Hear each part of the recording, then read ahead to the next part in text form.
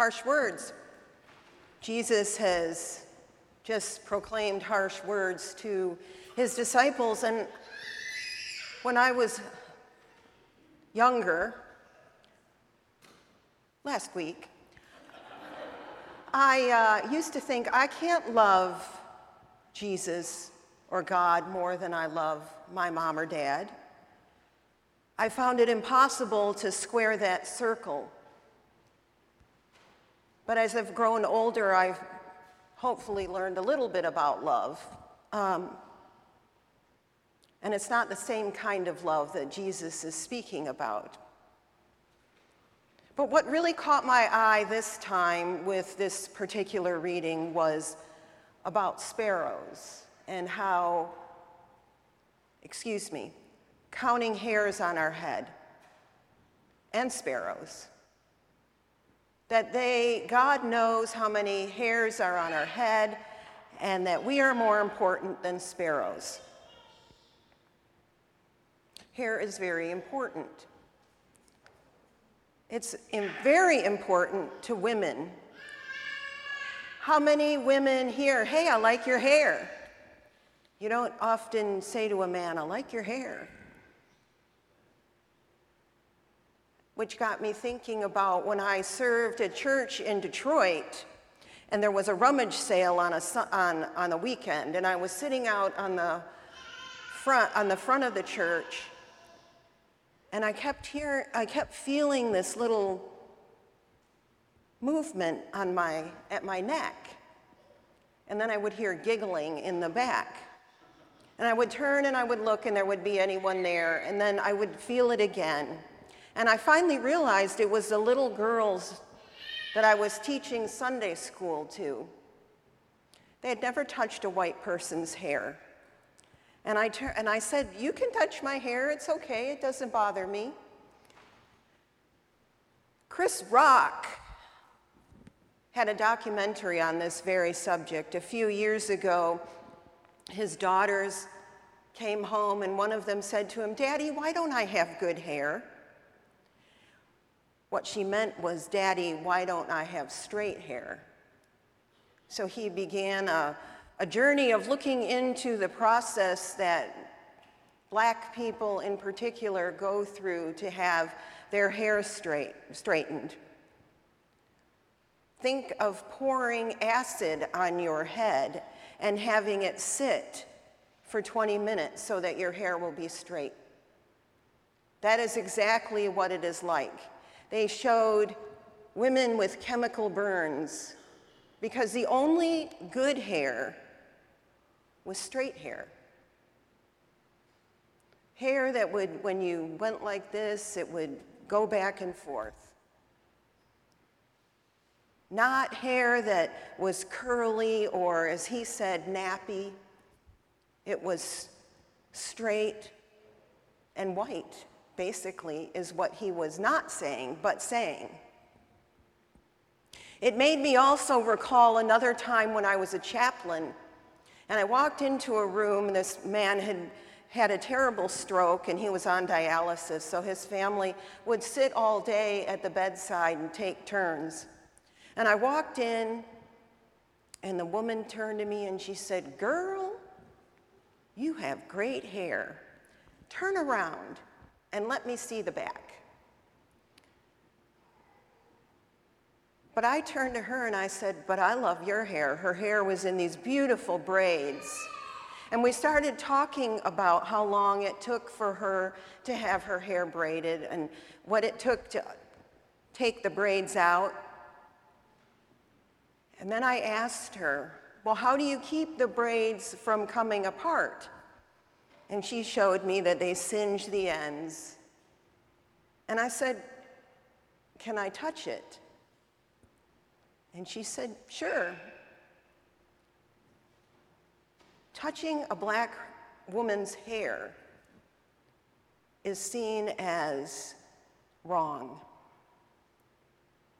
In 1750, in Louisiana, a law was passed where Black women were not allowed to show their hair because white women felt that it was a an enticement to their husbands and their boyfriends. So they passed a law where women, black women in particular, had to wrap their heads in a scarf. And that's why we see women today still wearing scarves, as an homage to that horrible time in our history. Which takes me back to God knows the number of hairs on our head. There isn't good hair or bad hair, nice hair or awful hair. There's just hair. But we want to separate ourselves out from other people. We want to somehow feel superior to others. And this is one subtle way in which it can be done. If my hair is nicer than yours, then I think I must be better than you. But that's not what God is telling us in this passage. When Jesus says to the disciples, "You must hate your mother and your father, and that I come to bring not peace, but a sword," what he's really talking about is I am thinking of a new way for us to create a new culture. A culture where there is no one better than the other, that we are all equal. And while that is hard for people to understand, especially in this day and age when whoever has the most money wins, whoever has the nicest car is better, the bigger house, all of those things doesn't serve humanity. It serves to divide us rather than unite us. And we know that that's not why Jesus came to walk amongst us and be with us. He came for us to bring peace, to bring understanding and bring unity. Those are difficult concepts, especially today. Which is why I go back to the subject of hair. It's the great equalizer, unless you don't have any. And I'm married to someone who doesn't have any, so I can freely say that. And he's not here, so I can really freely say that. We are not less than or more than because of our exterior appearance. We are who we are because of our interior, the heart that we give to others, the caring and compassion we show to the poor and the lonely, the compassion we show to ourselves. Maria Shriver writes in her book, "I've been thinking about this very topic." She writes, "I'm not going to be the kind of person that when I get older, I don't like myself because I'm getting older.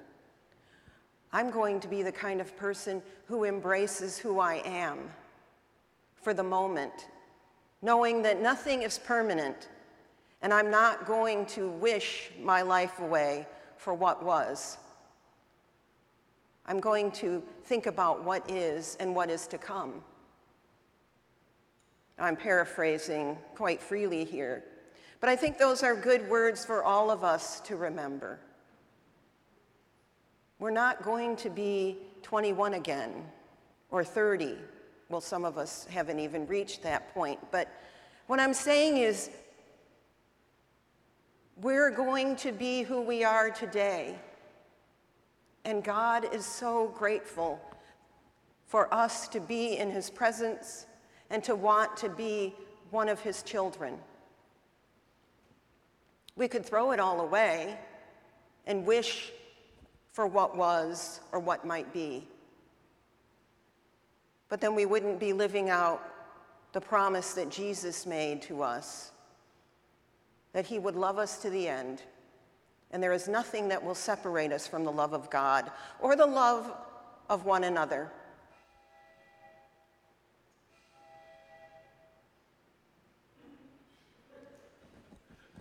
It's time for the 10:58.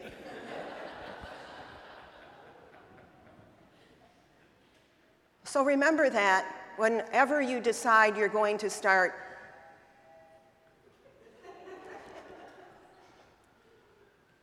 beating yourself up because you're not who you think you ought to be.